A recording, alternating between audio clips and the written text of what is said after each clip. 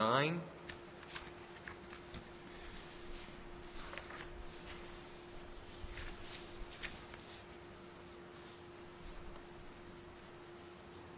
Tonight we're going to be in Judges chapter 9. The last time we came together and went in Judges, we were in Judges chapter 8, which saw the end of Gideon's reign. Today we're going to see the beginning of Gideon's son Abimelech's reign. And it's not a happy story. It's actually very tragic. Sometimes we go through the scripture and it's very uplifting. Sometimes we see a commentary on history and human behavior that may not be really exciting to go through, but there's certainly lessons that we can learn. And in this particular portion of scripture, we're going to learn a lot about leadership, although from the negative side. What's bad leadership in this book? Okay, we're going to start with verse 1.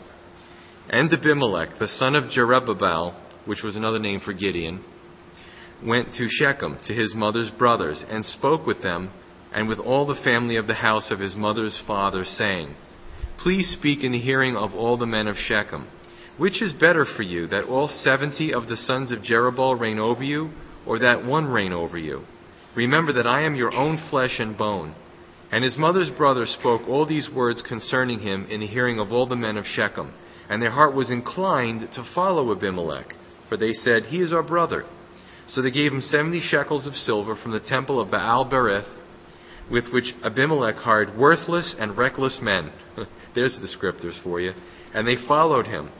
Then he went to his father's house at Ophrah and killed his brothers, the 70 sons of Jerubbaal, on the stone. But Jotham, the youngest son of Jerubbaal, was left because he hid himself. And all the men of Shechem gathered together, all of Beth Millo, and they went and made Abimelech king beside the terebinth tree at the pillar that was in Shechem. So, of course, we're starting off with some of Gideon's sons start to grow up. Abimelech is dead at this point in time. Gideon and Abimelech, along with, 69 other brothers and who knows how many sisters, were from Gideon's different concubines, sleeping partners all around Israel. So it kind of actually goes to show you, we see what a tragic story this is, and even the sin of Gideon in his later years, by not taking one wife, as it's spelled out in Scripture, but to have all these women spread all around, and then, he's got all these sons all over the place. So Abimelech, he wants this power. He sees that he's one of 70 heirs, and he wants to do something about it. So what Abimelech does is he goes to Shechem, where his mother's family is from, because he's got this plan to rule by himself and get rid of all of his other brothers. Now the plan is to get the people to choose him as their leader, and really he does it out of fear.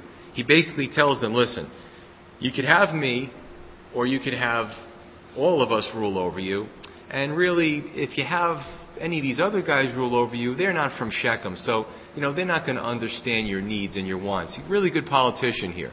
But what happens is the plan works. They decide that's pretty interesting, so they elevate this guy. This is a great example we see of ambitious leaders, a lust for leadership. If you ever hear somebody say, I deserve to be in this position of leadership, especially in ministry, run, okay? It's I want to elevate myself into this position.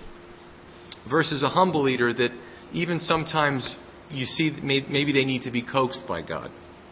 In verse 4, just to give you a little details here, because there's a lot to this chapter. In verse 4, Abimelech uses blood money from the pagan temple to hire the dregs of society as these mercenaries.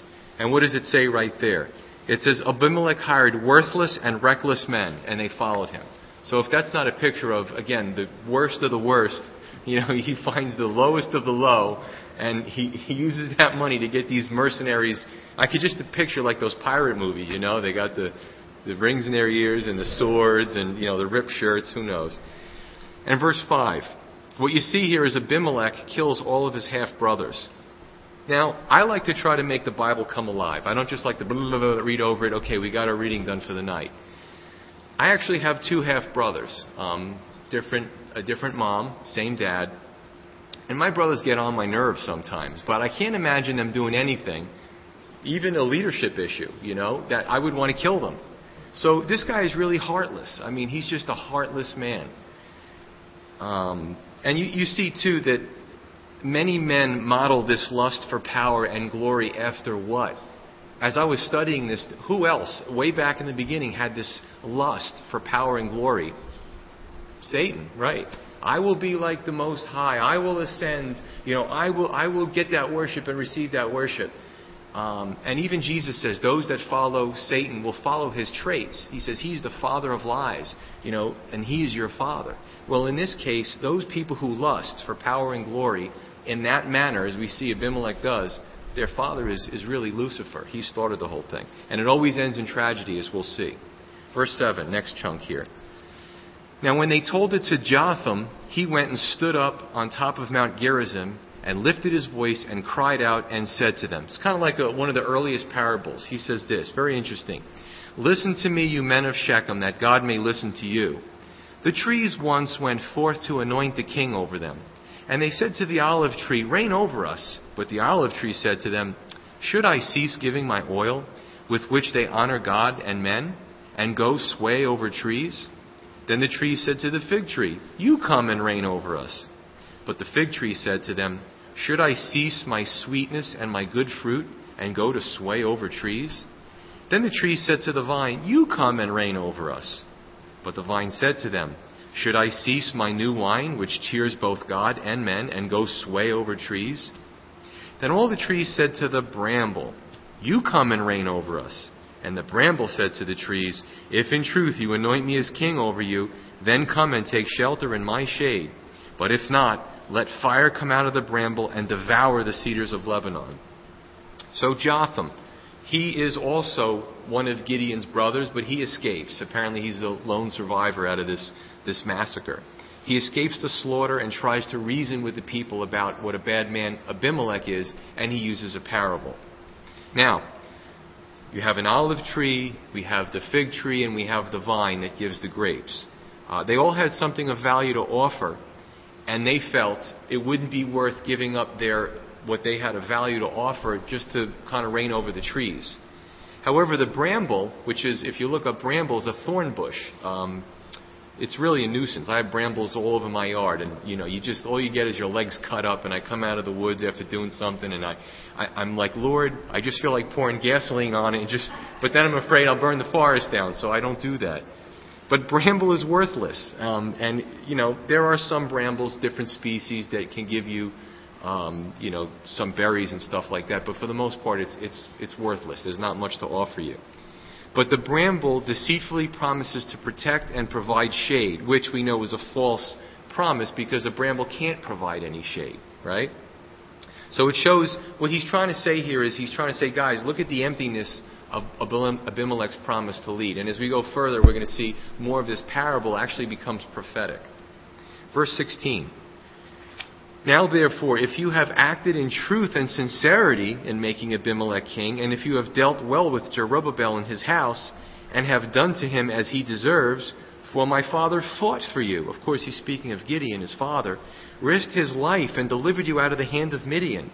But you have risen up against my father's house this day and killed his 70 sons on the stone and made Abimelech, the son of his maidservant, king over the men of Shechem because he is your brother. He's holding these people accountable for what some of them did to his brothers.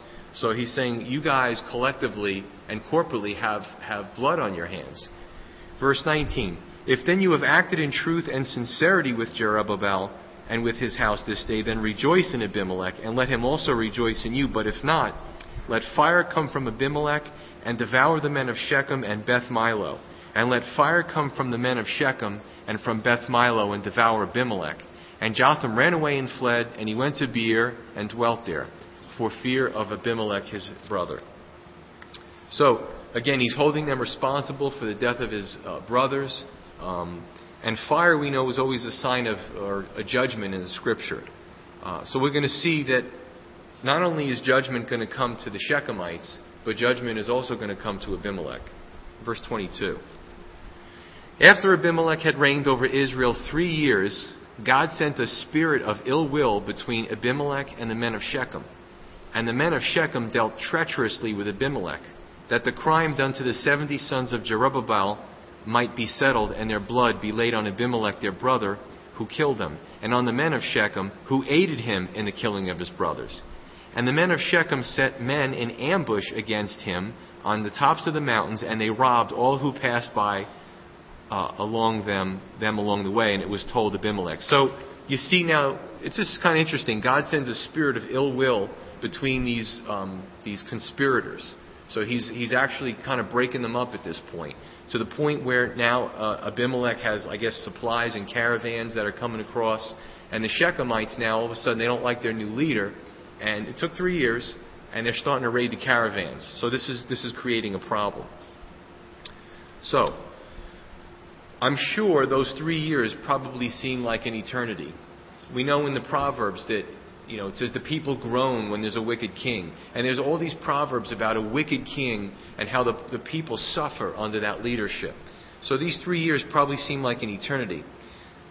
And it's interesting that the wheels of God's justice turn slowly, but eventually they achieve their purpose. So we're going to see that start to happen there. Psalm 34:21, really interesting. Evil shall slay the wicked, and those that hate the righteous shall be condemned. So all those who conspire these deeds and speak in the darkness and do those evil deeds Jesus spoke about in the darkness, eventually their turn will come, because God is the God of justice. All right, justice isn't forgotten because of the cross, only because Jesus took the sins of the world on the cross, that those who receive Him there's still justice. Jesus actually received that judgment, that justice, and He took it on our behalf. So make no mistake, there will be the great white throne judgment for the unbelievers. There will be a reckoning. Even God's people get punished at times when they're in willful sin and disobedience. So God is the God of justice. However, those who are just wicked and refuse to come to God, even more justice comes to them. I mean, big time. All right? Okay. Verse 26. Now Gaal, the son of Ebed, came with his brothers and went over to Shechem. So now we have another character here. We have Gaal. We have Abimelech. We saw Jotham. Now this guy Gaal comes on the scene. He comes with his brothers and went over to Shechem, and the men of Shechem put their confidence in him. Probably just desperate for somebody else but Abimelech. Pretty much anybody who comes by, anyone's going to look better at this point than Abimelech. So they went out into the field and gathered grapes from their vineyards and trod them and made merry.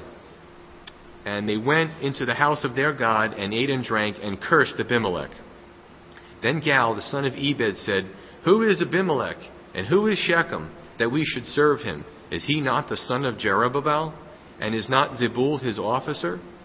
Serve the men of Hamor, the father of Shechem. But why should we serve him? If only this people were under my hand, then I would remove Abimelech. So he said to Abimelech, Increase your army and come out.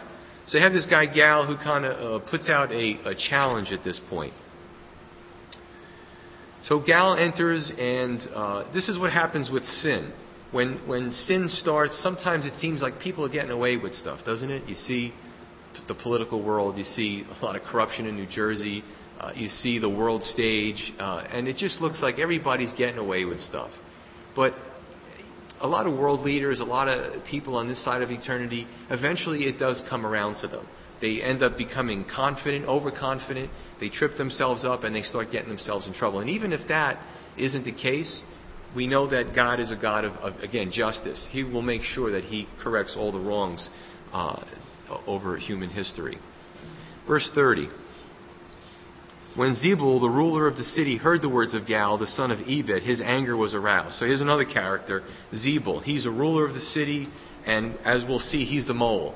He's he likes Abimelech. So you got, again, everybody's stabbing. It's like one of these crazy movies. Everybody's stabbing each other in the back. They're all conspiring against each other. So Zebul comes into the mix. And he sent messengers to Abimelech secretly, saying, Take note, Gaal, the son of Ebed, and his brothers have come to Shechem. And here they are, fortifying the city against you. Now therefore get up by night, you and the people who are with you, and lie in wait in the field. And it shall be, as soon as the sun is up in the morning, that you shall rise early and rush upon the city. And as soon as he and the people who are with him come out against you, that you may do to them as you find an opportunity. Okay, so Zebul is warning Abimelech of Gaal's coup. Verse 34. So Abimelech and all the people who were with him rose by night and laid in wait against Shechem in 4 companies. When Gal the son of Ebed went out and stood in the entrance to the city gate, Abimelech and the people who were with him rose from lying in wait. And when Gal saw the people, he said to Zebul, "Look, people are coming down from the tops of the mountains." But Zebul said to him, remember, he's the mole, he says, "You see the shadows of the mountains as if they were men." So Gal spoke again and said, "See, people are coming down from the center of the land, and another company is coming from the diviner's terebinth tree." Then Zebul said to him, "Where indeed is your mouth now, which with you said, 'Who is Abimelech that we should serve him?' Are not these people whom you despised? Now go out, if you will, and fight with them now." So Zebul tricks this guy, and now the Abimelech supporters kind of got the jump on Gal, and you see this battle take place. So Gal went out leading the men of Shechem and fought with Abimelech, and Abimelech chased him, and he fled from him, and many fell wounded even to the entrance of the gate. Then Abimelech dwelt at Arumah, and Zebul drove out Gal and his brothers so that they would not dwell in Shechem. There's kind of a saying, I don't know where it came from. I should have Googled it, because I kind of Google a lot of sayings and you can find out where they came from. But there's a saying that goes, if you plot to kill the king, you better kill the king. You know? Look at these Central American countries, right? When they try to overthrow, I mean, it's actually not funny. It's pretty sad. Let's see, with Castro. When the Bay of Pigs, when they try to overthrow Castro, he tortured those people. And this happens in so many countries. If you plot to kill the king, you better make sure you carry it out, because then the king's going to be ornery and he's going to get you. So, you see now judgment is starting to fall on the Shechemites. Okay, so here's the first phase of the judgment. Shechemites are getting theirs. All right, we're going to see it happens to Abimelech too. Verse 42. And it came about on the next day that the people went out into the field, and they told Abimelech. So he took his people, divided them into 3 companies, and laid in wait in the field. A lot of sneaky people. They're always laying wait against somebody else. And he looked, and there were the people coming out of the city, and he rose against them and attacked them. Then Abimelech and the company that was with him rushed forward and stood at the entrance of the gate of the city, and 2 other companies rushed upon all who were in the field and killed them. So Abimelech fought against the city all that day. He took the city and killed the people who were in it, and he demolished the city and sowed it with salt. A lot of vengeance, in these days. And, even today, you see, again, some of these coups, some of these power struggles, and a lot of times the new leaders or whoever's victorious really takes vengeance. And there's just a lot of suffering in our world, let's face it. I mean, look what's going on with Russia and Georgia, right? Georgia wanted to become part of NATO. Georgia, like Ukraine and Poland and Latvia and a lot of these other countries, said, we want democracy. We stand with the Western. We don't want to be part of Russia. So what do? When they get their first, and there's a lot of speculation about what just recently happened with this Russian invasion, that it was all set up and they were all staged because they came in so quickly and so overwhelming. And Russia's a huge country that spans 11 time zones. Anyway, bottom line is all the truth will come out. But, the Georgians, the Russians said, oh, yeah, we're not going to bomb you anymore. They're bombing apartment buildings. They're just massacring these people. They're going to get them good for breaking their alliances and trying to go into NATO, because Russians don't want that. So you see that every day. Africa, all the countries there, there's a coup. You saw what happened in Somalia. Just vicious what they do to their own people. Okay, so you see it in the Bible, you see it today. Mankind hasn't changed. Mankind is a vicious animal. That's why we need a Savior. And if we don't do it outrightly, we do it in our hearts. And that's the truth. So, now the whole thing with sowing with salt. Sowing with salt, it was indicative of putting a curse. They slaughtered the people. They went into the city. A lot of these cities were gated. They end up getting into the city. When the people come out, they lied in wait. They rush the city, the inhabitants. Again, a mass slaughter. But what they would do is they would take salt and they would throw it on the fields, and it was a sign of a curse. However, if you study chemistry, you know that if you put enough salt in any field, it makes the ground useless to grow crops. All right, I believe it acidifies it and changes the chemical composition of the ground. So it's not, to make something too salty is not a good thing. So I don't know, did they bulldoze salt in there, or they just do a symbolic? I'm not really sure. But either way, they didn't want these people even to have crops to support themselves afterwards. Verse 46. Now, When all the men of the tower of Shechem had heard that, they entered the stronghold of the temple of the god Berith. And it was told Abimelech that all the men of the tower of Shechem were gathered together.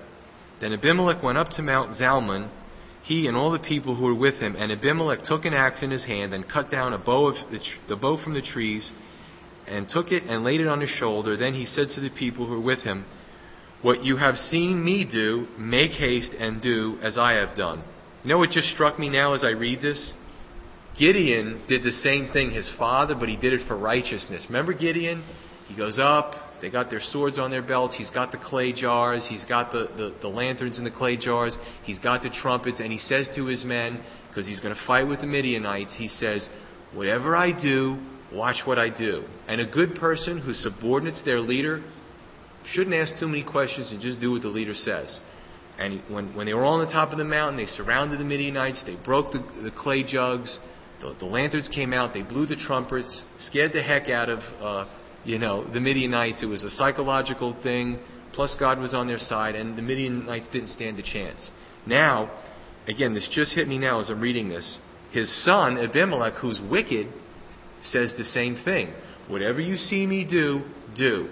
Chops down a bow from the tree, puts it over his shoulders, starts carrying it. All his guys, subordinates, they don't ask questions. They cut down the bow from the trees and they carry it. So they're all doing what their leader's saying. Again, he's an evil leader. They have to know this, but they're following in its wickedness. So each of the people likewise cut down his own bow and followed Abimelech, put them against the stronghold, or the fortified tower there, set the stronghold on fire above them, so that all the people of the tower of Shechem died, about 1,000 men and women. So Abimelech, he doesn't care, men, women, and children, he doesn't care. These people, he's irritated with them. They hole up in a stronghold. He's like, "I'll fix their wagon." No negotiations. Put a bunch of wood around there, light it on fire, burn them out. That's what this guy does. Has no mercy. His only goal in life is a thirst for leadership. Many in leadership positions in the world care nothing about the people, only they're looking for prestige and titles. And again, going back to the world's leaders, whether it's Somalia, whether it's Iran, whether it's especially North Korea. North Korea is so bad that the North Koreans are fleeing over the Tumen River eastward, westward, into China because things are so bad. There's reports of people eating other people because the military is well fed, but everybody else is starving in North Korea. So the Chinese are actually, the government kind of tries to push them back over. You can follow all this in the Voice of the Martyrs. But the point is, there's some men that are so wicked and have such a desire for power, and they don't care about their people. They want to take over. They have control over the military. They put down any uprising, and Hitler did it. All these guys did it. Pretty wicked. What's interesting too is sometimes even in ministry, and you can see some of these ministry positions under the guise of Christianity. There are those who want to rise up and just want to have these prestige, these titles. They want to just take control, and they're not really concerned about the flock. And we've talked about that Sunday, feeding the flock versus fleecing the flock. Some in ministry want to give, and some in ministry want to take from the people. And it's a shame. So, going back to Jotham's parable, remember in verse 15 where he talked about the fire truly coming out of the bramble? And you can almost see this actually happening. So his prophecy's coming true. A few things. He talked about the cedars of Lebanon, I believe. Let the fire come out of the bramble and devour the cedars of Lebanon. A lot of time the trees can have different representations. One of the meanings is the trees could be the elders or the stately people that agreed with the plan, and they were taken over. Or two literal cedars that were used to build the city walls and the towers and the strongholds that Abimelech destroyed. So Abimelech does this thing. Now, you know what I could think of in our society? And it's kind of, I don't know, it's not a real good one-for-one analogy, but just carnage, just not caring for the people. When I remember, actually I was on my way to Superior Court at the time, and the planes in September 11 hit the towers. And the towers became an inferno, and people were jumping off the towers. to avoid burning to death because the heat was so brutal. And thousands of people were killed. But I believe it says here that 1,000 men and women died in this tower. That's a lot of people. So if you think about what was going on, this must have been a very impressive tower. And I know I'm going off on a tangent, but we sometimes tend to think that the ancient peoples were ignorant, but they weren't. If you ever follow the ziggurats, right? The ziggurats, people's attempt to reach God, and it's like a stairway around a building, and it just keeps going. They just build them higher and higher and higher. They could be hundreds, if not higher, in feet. So people back then were not stupid. They built this incredible tower. It was able to hold 1,000 people, and Abimelech, of course, burns it, probably gleefully watching the people go up in flames, and it's pretty awful. So I would almost say that the guy was a forerunner to a terrorist. Verse 50. Then Abimelech went to Thebez, and he encamped against Thebez and took it. So this guy's motivated. He's not satisfied with the one tower. Now he goes to another place.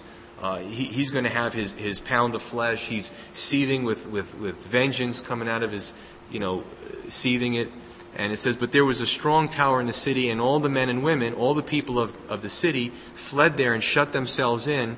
Then they went up to the top of the tower. So Abimelech came as far as the tower and fought against it, and he drew near the door of the tower to burn it with fire. So he does the same thing.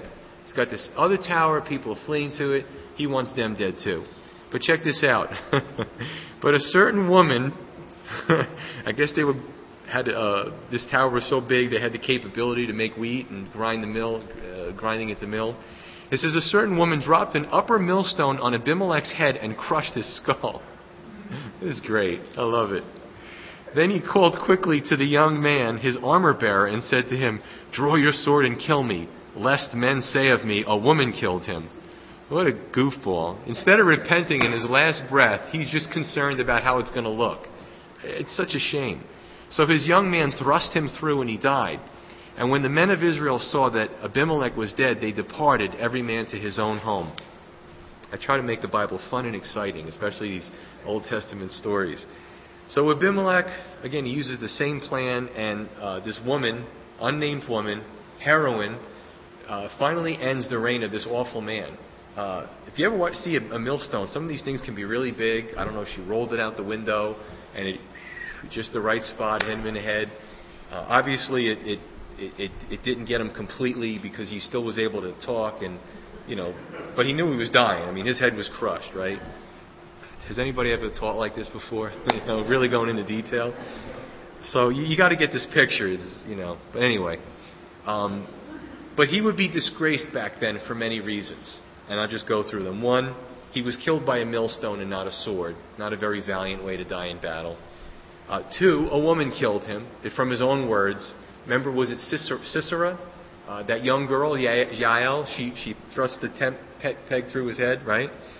A woman killed him. Three, was a tactical blunder. I mean, it will go down as military blunders. You ever see that show? And four, he wasn't killed in battle. It wasn't glorious. Again, what's tragic is, with his last breaths, this is tragic. He doesn't repent. He just is concerned about how his legacy is going to look, right? Sad. 56. Thus God repaid the wickedness of Abimelech, which he had done to his father, by killing his 70 brothers. And all the evil of the men of Shechem God returned on their own heads, and on them came the curse of Jotham, the son of Jerubbaal. So in the end, God repays everyone's wickedness. Justice is always served in the end. There's a proverb, 21:12. It says, the righteous God wisely considers the house of the wicked, overthrowing the wicked for their wickedness. If that doesn't sum it up, right?